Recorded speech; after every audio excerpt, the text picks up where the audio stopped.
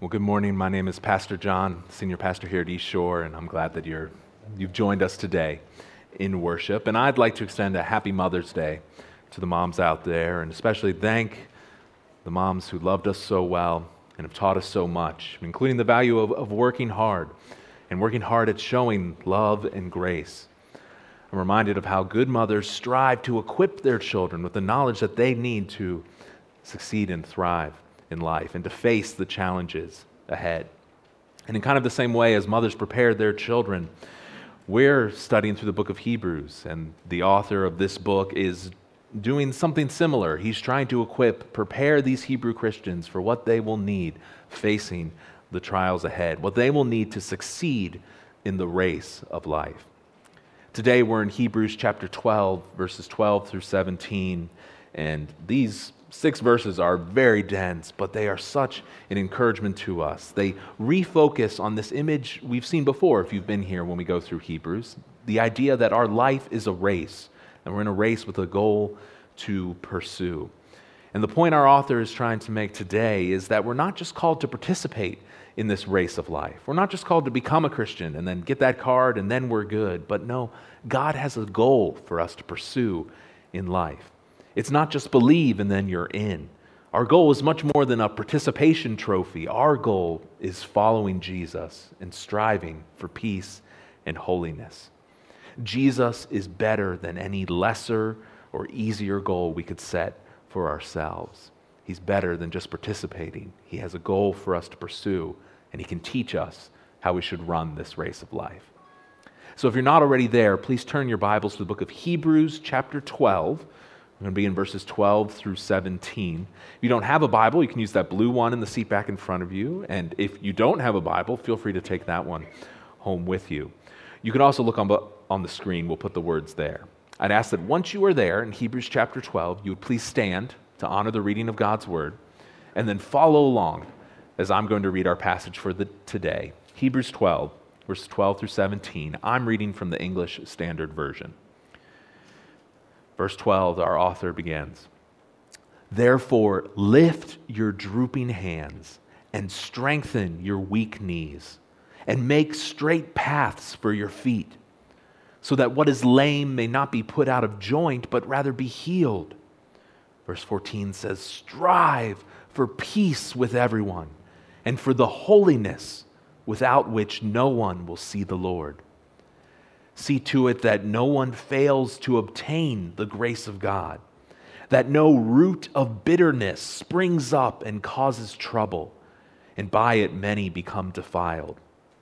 That no one is sexually immoral or unholy like Esau, who sold his birthright for a single meal.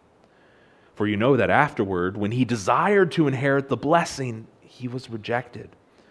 For he found no chance to repent, though he sought it with tears." Let's pray.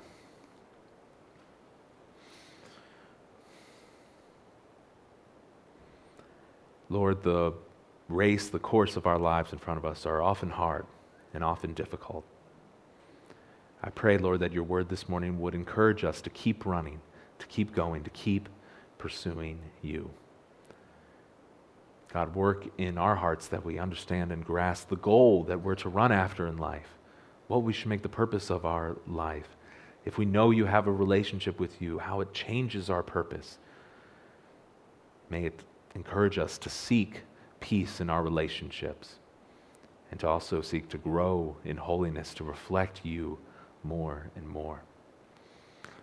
May the things that hinder us from pursuing that, the obstacles that get in the way, may you show us how, by your Spirit, by your power, we can overcome those obstacles to continue to grow in peace and holiness.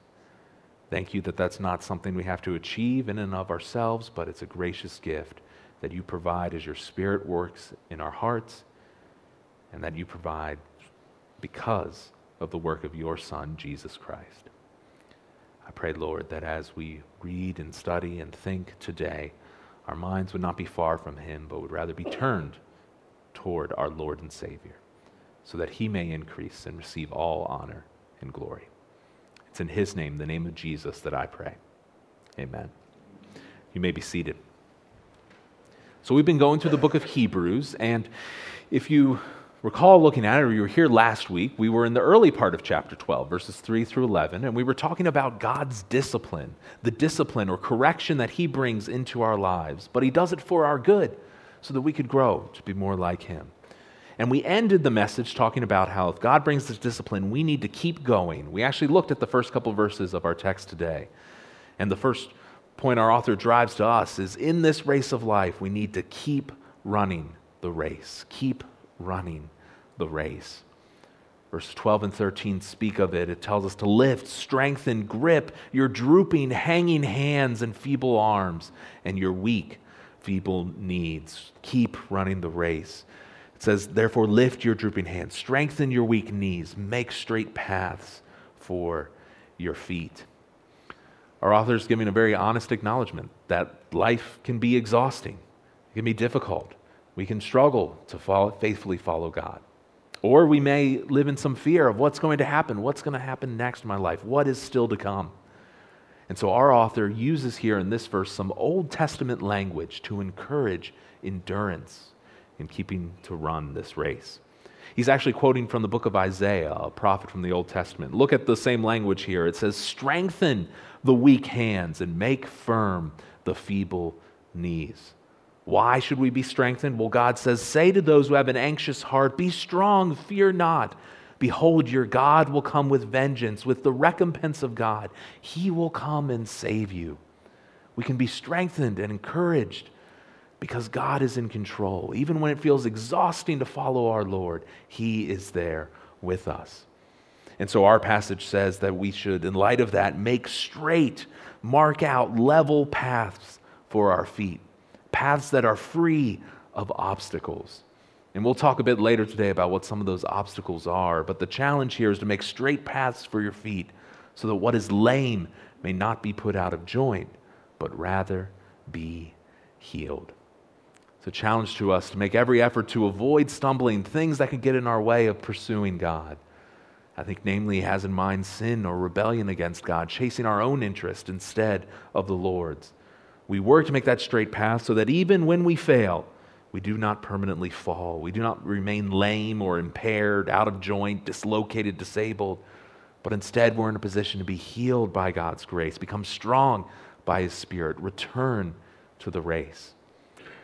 Again, he's probably appealing to the Old Testament. We looked at this passage last week in the book of Proverbs. The author encourages them to let their eyes look directly forward, their gaze be straight before you. Ponder the path of your feet, then all your ways will be sure. Do not swerve to the right or to the left. Turn your foot away from evil. Keep running, keep going, because the Lord is with us. Now, all of that was a little bit of a review from last week because these verses 12 and 13 are a transition. It's the application of God's discipline. We need to keep going. But then it also sets us up to think about what exactly are we doing? If we're to keep running this race, what does that look like? How am I supposed to do this? What is the goal that's actually in front of me? Well, the good news is we don't have to try to figure that out. Our author tells us what the goal and purpose of the life of God's people should be. Our goal to strive for is peace and holiness before God. We're given a goal to strive for, pursue, work at, make every effort.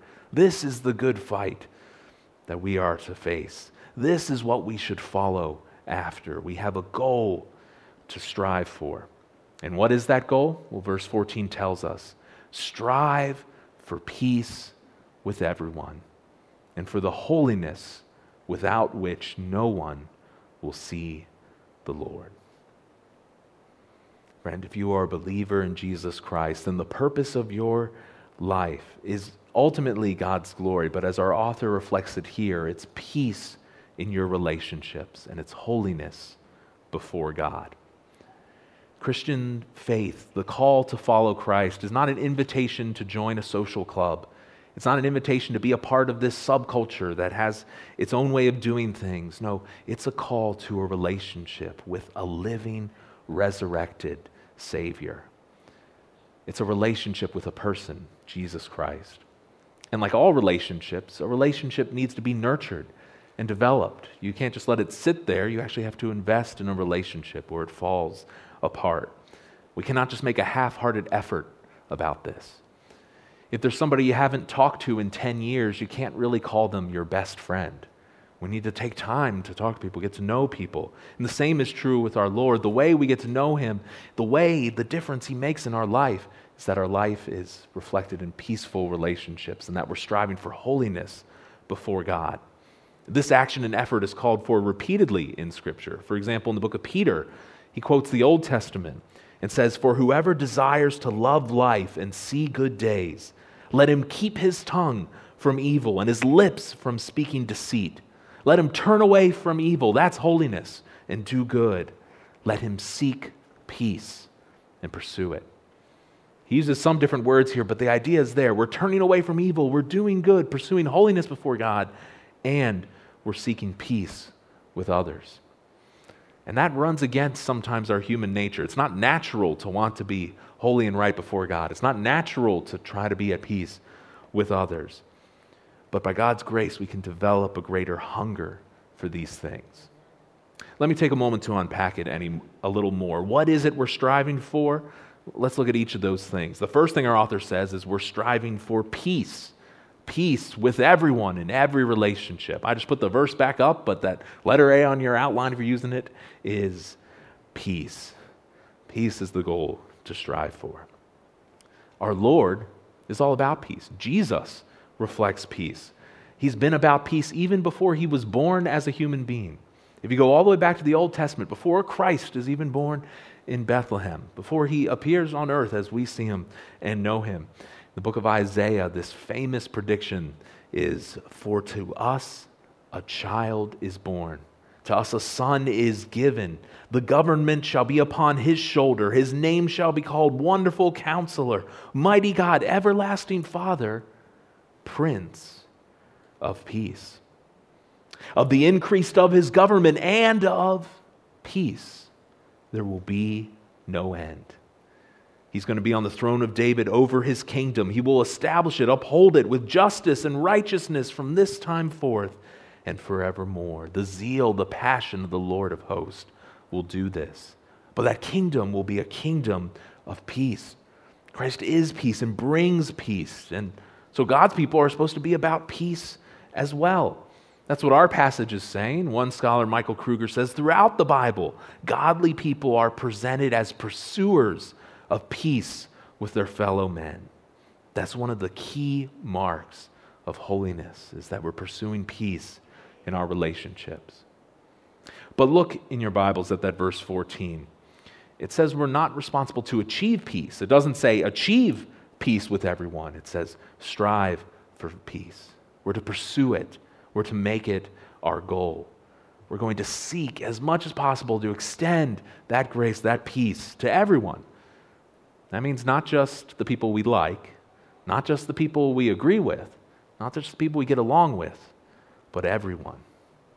Now, seeking that peace doesn't mean that we compromise with sin. It doesn't mean we go along with those who are turning against God, but it does mean that we seek to extend grace and mercy wherever possible. Where Scripture and God's Word is clear, He gives us clear instructions, then we should be bold and clear. But where God's Word is less clear, we should seek to understand. We should seek to extend grace. The Apostle Paul says in the book of Romans, "Repay no one evil for evil, but give thought to do what is honorable in the sight of all. If possible, so far as it depends on you, live peaceably with all." As far as it depends on us, we strive for peace in our relationships.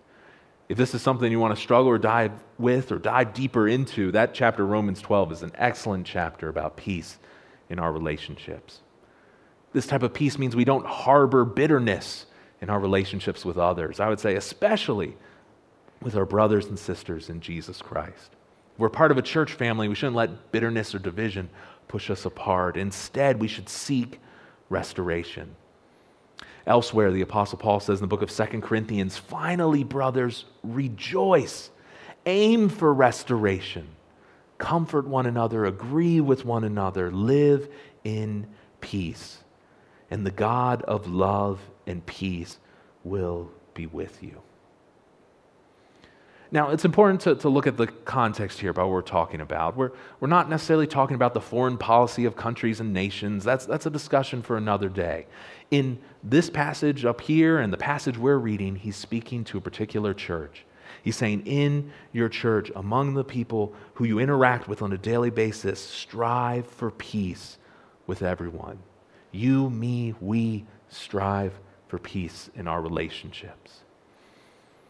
And I think that's a strong challenge to us, because this author is telling us that God's people, Christians, followers of Christ, should be known as people of peace.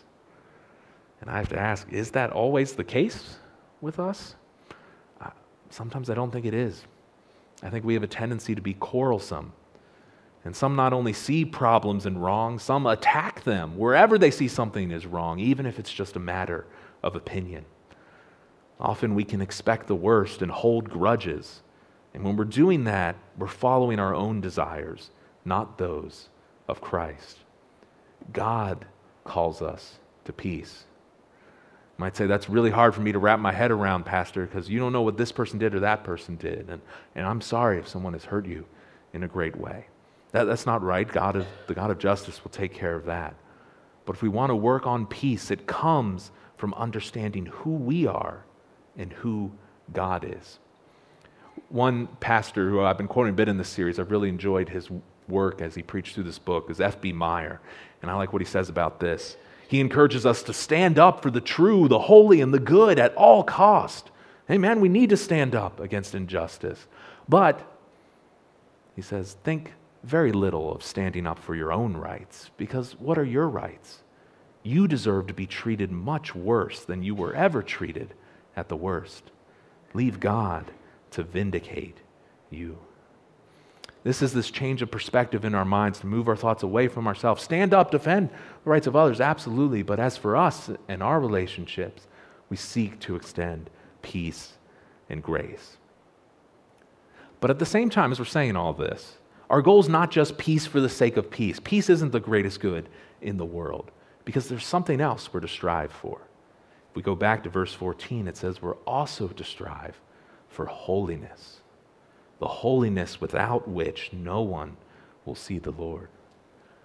Our author is telling us that holiness is expected of all Christians.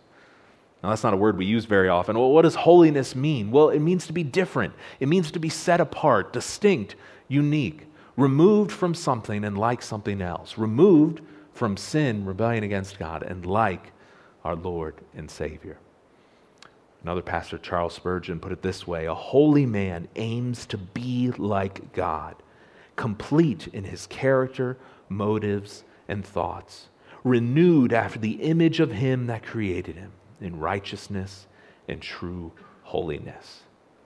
That's our goal, is to be like God, to show his character and motives, to look like God. People see us and say, that's how God would act in that situation. Now, to be clear, we're not going to reach perfection in this life, but we are to pursue it. We're to faithfully live for our Lord and fight against sin in our lives.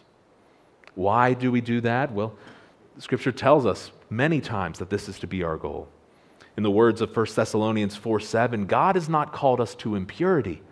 No, he has called us in holiness. That's our call in our lives, not to live for ourselves and sin, but to live for God.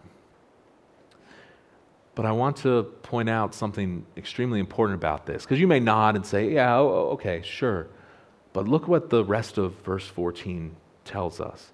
It says that we are to strive for peace with everyone and for the holiness without which no one will see the Lord. That is a strong phrase right there. Without holiness, no one will see the Lord.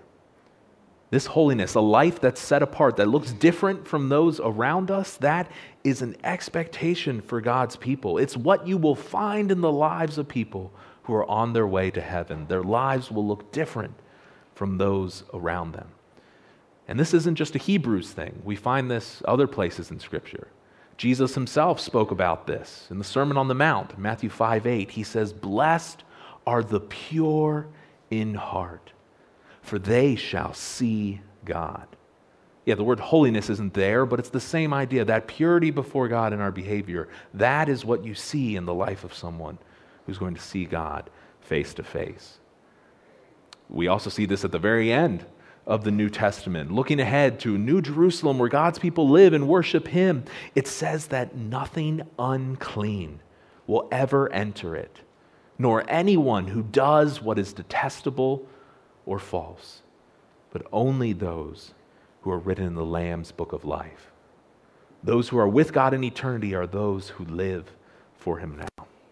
Now, you may hear that, and if you spend a lot of time in church, you may say, Pastor John, that sounds an awful lot like you're saying, I have to do good things to earn my way to heaven. And that's not what I'm saying at all. This is not a salvation by works.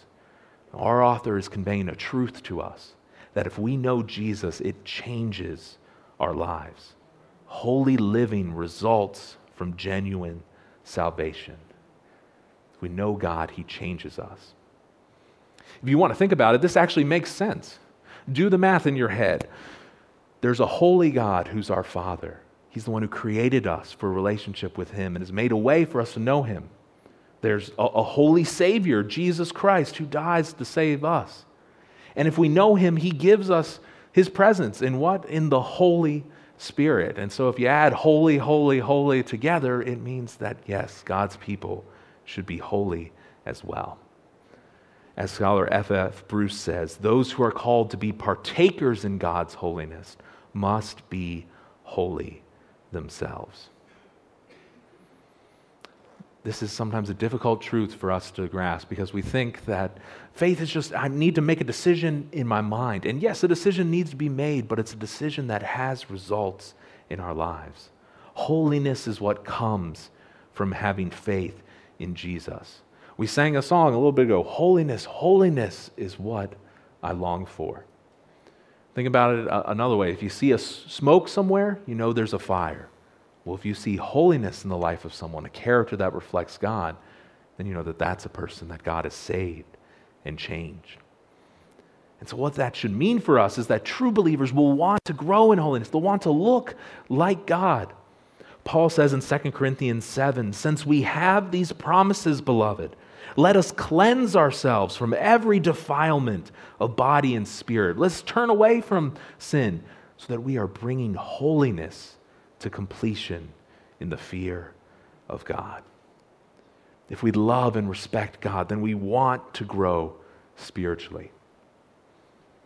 And if that thought, growing spiritually, being like God, if that's not something that appeals to you, my friend, it should, because if it doesn't, then you should question your understanding of how you relate to God. We are called to grow, to look like Him. Each of us has a whole lot of room to go, a whole lot of change that is needed in our lives. This isn't me standing up here saying, I figured this out, do it like me. No, each of us has plenty of sin, rebellion in our heart that we need to overcome in our lives. If we spend more time thinking about it, we discover more areas. Oh yeah, I guess I'm not really thinking about God in this area, in this area. There's always room to grow. There's always areas to change, to look more like our Savior. But if we pursue that change, we want to look more like God, well, that transformation can give us confidence as we get closer to the end of our lives. The book of 1 John puts it this way. Now, little children, abide, remain in Him, in Christ, so that when He appears, we may have confidence and not shrink back in shame at His coming. Well, John, where does this confidence come from? Well, if you know that He is righteous, then you may be sure that everyone who practices righteousness has been born of Him. If we're doing what God has said, living for Him, that can give us confidence. Yes, okay, that's showing me that I am heading towards eternity with my God. So again, what are we running for? What is our life about? Is our life about striving after peace and holiness? Is that the purpose of our life? Is that what consumes our thoughts and attention?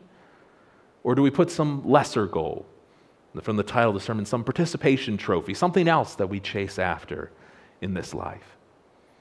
Now, there's many things that we could think about here. We could chase after ourselves, our own interest. Maybe we set money as the goal of our life, or pleasure, getting good things for myself. Maybe we make the goal of our lives getting other people to like us, or we value others' reputation. I want to make sure this person says good things about me. Maybe that's the goal.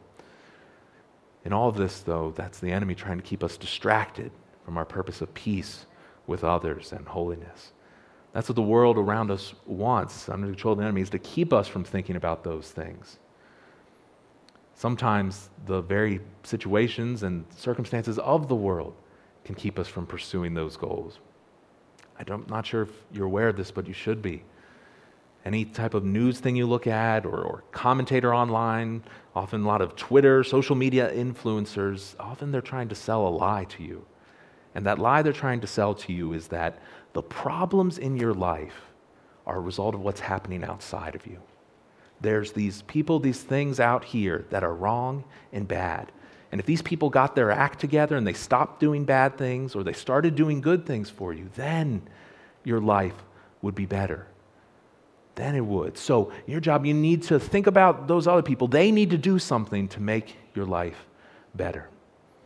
But friends, don't fall for that trap that they're setting there. The reason they phrase it that way is so you remove yourself from the equation. Yeah, it's those people's fault that things are messed up in my life or in the world around me. The reason they say that is they want to keep you angry. And by keeping you angry, that keeps you watching what they're saying, scrolling their news feed, and honestly seeing their ads so that they get paid. Or getting you to vote or act a particular way so they get power. Our passage tells us what we're to strive for. 12:14 says, "Strive for peace with everyone and the holiness without which no one will see the Lord." Friends, don't get lost in culture wars around us. We're called to peace with others, extending grace, growing in personal holiness. As I was thinking about this, actually this morning, so it wasn't something I wrote down, and my mind turned to a song that's not a Christian song at all, so don't hear me saying that, but turned to a song from Michael Jackson, "Man in the Mirror." I'm starting with the man in the mirror.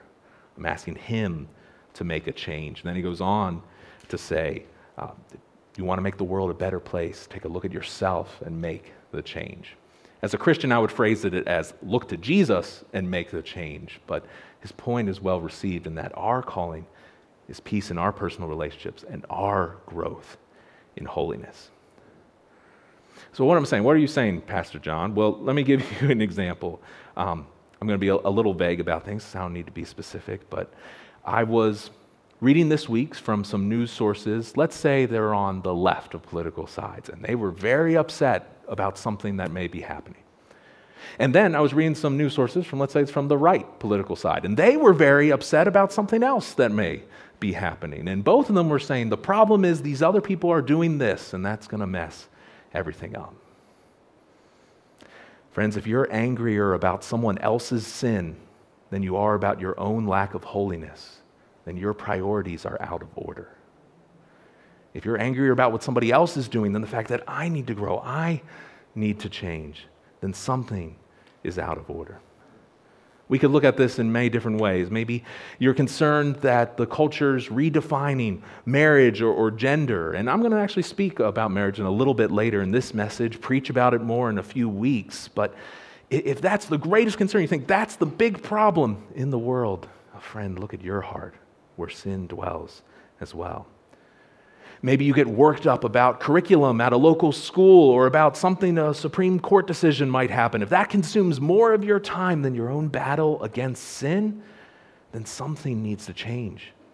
I'm not saying those things aren't important. They are. They're things we should talk about, think about in a God-honoring way. But what our text says is that to God, holiness is more important than any other goal that we could set for ourselves. Think about it this way. If you could somehow be 100% sure that you could vote for every candidate Jesus would vote for, you could have God's view on every political issue, but there was still sin hidden in your heart, there was still something that you were hiding from others and refusing to work on, Which of those two things, voting the right way or your sin, would God care about more at the end? Not saying something's not important. I'm saying God places a value on something, and our hearts are very deceptive about hiding our sin. In our very politicized culture, we need to heed this word from Hebrews. Believers' lives are to be about seeking peace and holiness, not getting angry about someone else's sin. So how do we grow in this holiness? Well, our text doesn't really spend a lot of time on that. So just for a second, Scripture talks about things known as spiritual disciplines, practices we can take to grow, such as spending time in God's Word, time in prayer, time with believers. Those are wonderful places to start. And we'll get to some of those things, what that looks like later in the book of Hebrews.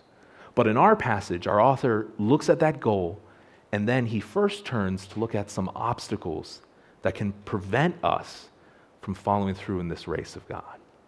It's the next point on your outline. We need to be aware of the obstacles or hindrances that stand in our way in the race of God's grace. Our text gives us 3 types of hindrances that we could look out for. If we want to follow God, strive after peace and holiness, what is it that could get in our way and stop us from doing that? Well, the first one it talks about is if we try to do it alone, if we run this race alone. And so instead, we need to look out for one another so that no one falls short and fails to obtain God's grace. Look in our text at verse 15, the first part of it. It says, "See to it that no one fails to obtain the grace of God." This is calling us to run together, encourage one another. We need to pay attention to one another, to somebody we know who says they're a Christian, maybe even believes they are, but if we see a sign that maybe their life isn't changed by Jesus, we should reach out to them so that no one fails to obtain God's grace. This is a theme we've hit repeatedly in Hebrews, but you can come to church every week and still not be with God in eternity. Because from the weakest to the strongest, oldest to youngest, we need help to make it home. This verse is telling us to not leave someone behind, but instead to see how we can reach out and encourage someone, point them toward Christ. So if you see a brother or sister in Christ, someone in the church you know, and you see him doing something that you know doesn't honor God, the wrong response would be, "Oh man, he's making poor choices. I wish he did something better. Oh wow." No, go talk to that person. If you have that type of relationship, which you should in a church family, talk to that person, speak to them, encourage them, challenge them to follow God. Again, this is what the whole book of Hebrews is kind of about. The author is speaking to Hebrew Christians and saying, you need to follow God. Beware of turning away from Him. Back in chapter 4, he said, "Therefore, while the promise of entering God's rest still stands, let us fear lest any of you should seem to have failed to reach it." The author is afraid that these people that he views brothers and sisters in Christ may fall away from the faith, so we should encourage one another. If we want to succeed in this race of life, then we need to connect with brothers and sisters in Christ. One of the best ways to do that is to be a part of a church. And so if you're not a part of a church, I would encourage you to join one, be a part, because a church is where we encourage one another to grow in holiness. It's where we encourage one another, pray for one another. You don't have to join this church. You can find another one, but please be a part of a body of believers so you can have those helping you to grow. And I would just say if you're looking for one, I think East Shore is a pretty good one to check out. So running alone can be an obstacle to following God, but our author gives us another obstacle. That obstacle he gives us, the way I put it, was bitter sin. This is one of those where I was in the process of working on this sermon. This passage was a real challenge this week, and I was going to say something else that was one word, and instead went a completely different direction in this point. So bitter sin is what went with. And what I mean by that is hidden or excused, downplayed sin that can destroy one's faith. Sin that leads us away from God, and that can even bring down a church. This bitter sin we see in the second half of verse 15. Our author told us, "See to it no one fails to obtain the grace of God, and that no root of bitterness springs up and causes trouble, and by it many become defiled. Now, we see that phrase, that's poisonous root of bitterness or bitter root that springs up and grows to cause trouble, to defile, corrupt God's people. And by studying it, some authors pointed me to the fact that that phrase is actually a quote from the Old Testament. You see it's even in quotes there. That root of bitterness in context is about a person who abandons God and leads others astray, because that will lead to judgment on all of God's people. It's actually a quote from the Old Testament book of Deuteronomy. The book of Deuteronomy, chapter 29, verses 18 through 19. Moses speaking to God's people, he says, "Beware lest there be among you a man, a woman, a clan, or a tribe whose heart is turning away from the Lord our God, to go and serve other gods, to worship, to make their life about something else." Moses says, "Beware lest there be among you a root bearing poisonous and bitter fruit." There's that bitter root. One who, when he hears the words of this sworn covenant, when he hears how we're supposed to relate to God, this person blesses himself in his heart, saying, "I shall be safe, though I walk in the stubbornness of my heart. I turn away from God, but I'll be okay, because this will lead to the sweeping away of moist and dry alike." This is someone who is leaving the faith. Today, this type of bitterness would be disunity that comes when someone abandons Christ in the church. And this is a message, I got to this kind of end point, and there's so much time we could spend on different parts. And I really don't have as much energy and time to devote to this particular thing. But I'll say this. There are a lot of problems in the church.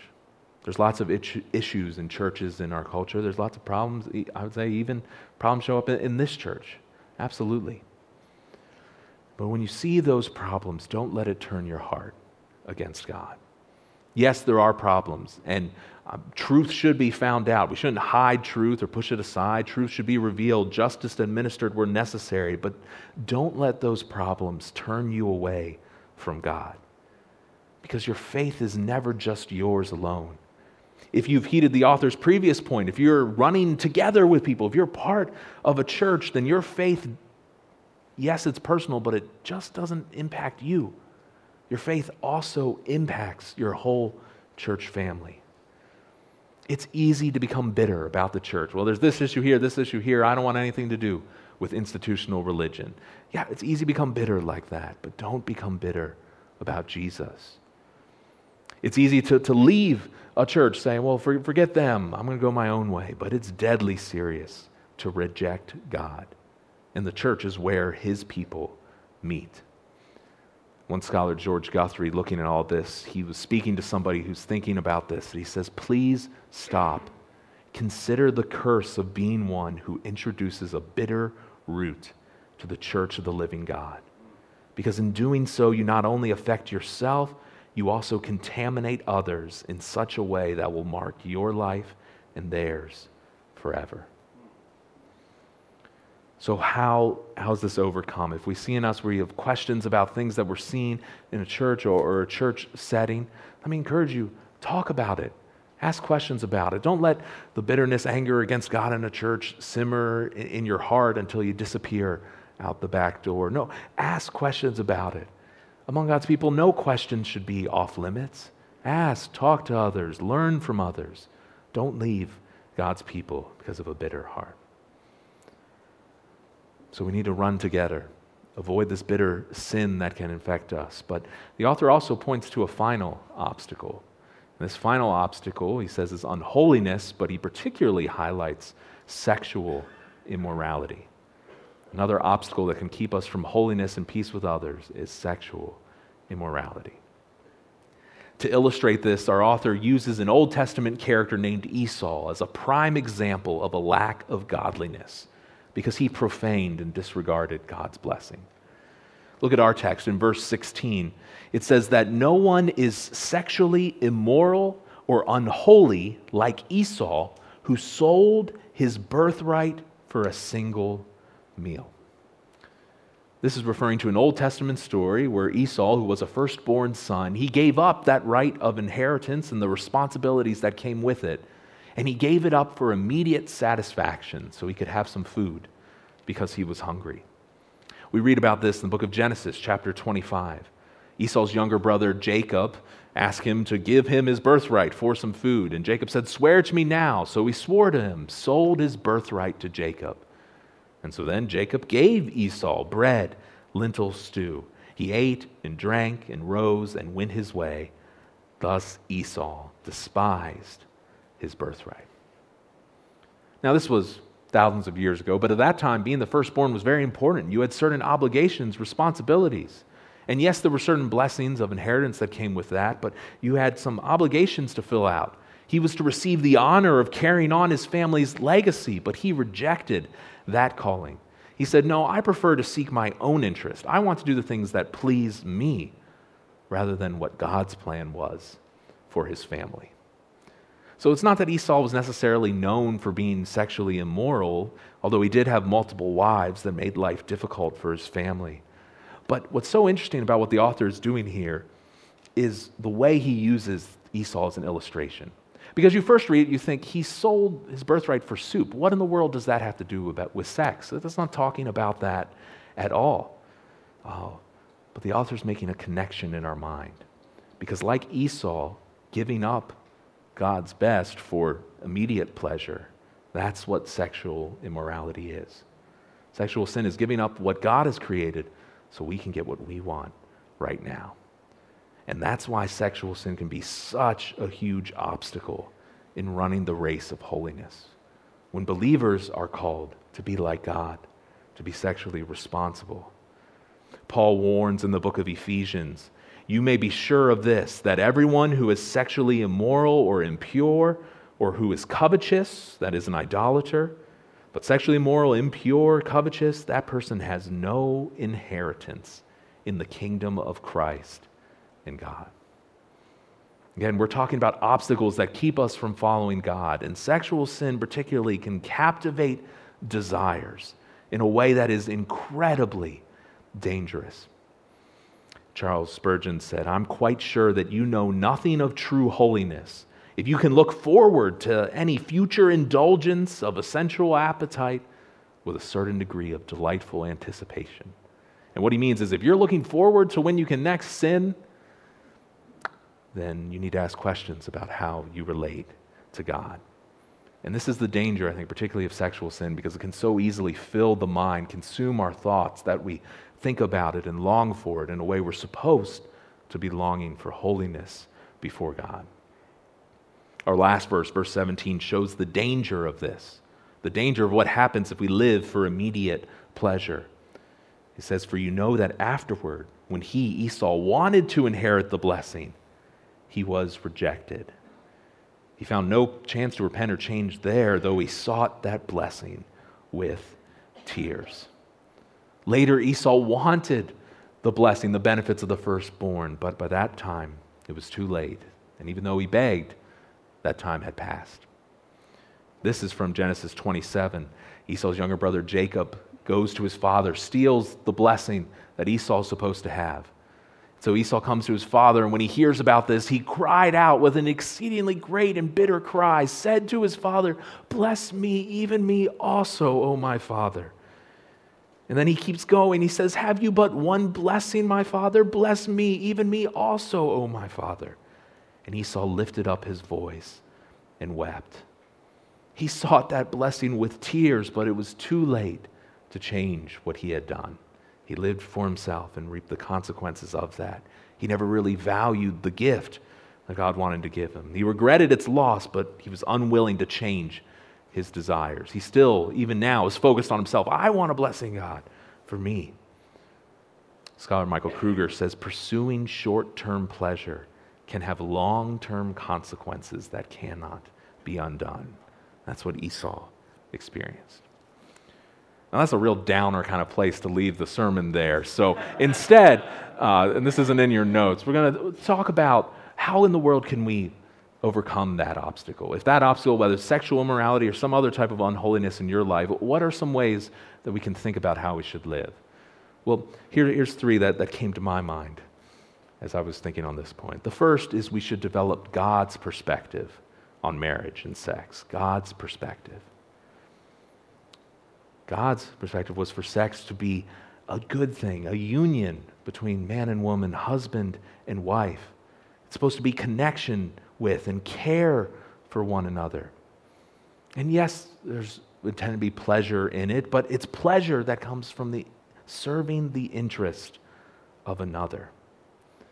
This perspective, if we grasp it, can have a radical impact on our lives. I didn't really understand this until I was studying, reading some things in preparation to get married. When I was going through premarital counseling, that I realized this, that sex is not supposed to be about me. It's supposed to be about loving my spouse, loving this person that I've committed to. That is not the message the rest of the world gives us. It gives us, if you want to feel good, you want your desire, you want this. It's about making you feel it. But no, it's about caring for someone else's desires and loving them. And if we understand that, if that grasp in our minds, then that can kill sexual immorality.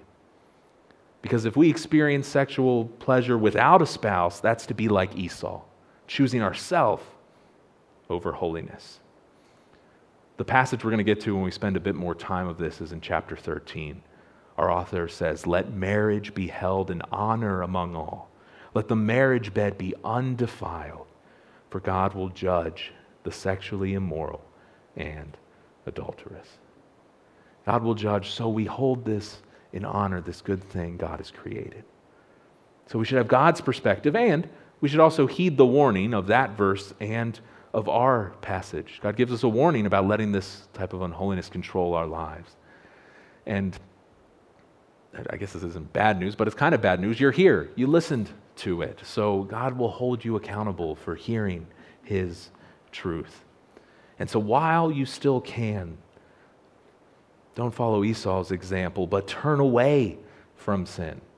Whether it's that or any other. I don't want to walk out here thinking, oh, Pastor John's beating up on a particular sin. That's not desire. I'm trying to speak to each of our hearts. The areas that we have that keep us from God. Friend, if there's something you're living in that's more passionate to you than God, then turn away from that. Push that aside. And instead, turn your trust to God. Rely on Jesus Christ. Don't live thinking I can do whatever I want, but say, Jesus, I need you. He has provided a way out of whatever issue it is that you struggle with.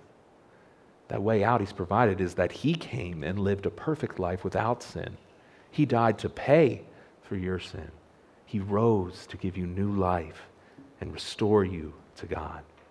So no matter what sin is in your past, you can find grace, freedom, restoration in Jesus Christ. That's available for you, but it's only found in Him. So we heed the warning, and then the kind of third application we could take is, if we know Jesus, then we continue in our relationship with Him. And that's just following what we've seen in this passage. It's to keep running, keep going in this race of life. It's to keep striving after peace and holiness. It's to not run alone, but rely on His people, turn away from bitter sin, but most importantly, trust in Christ, because He alone is worthy.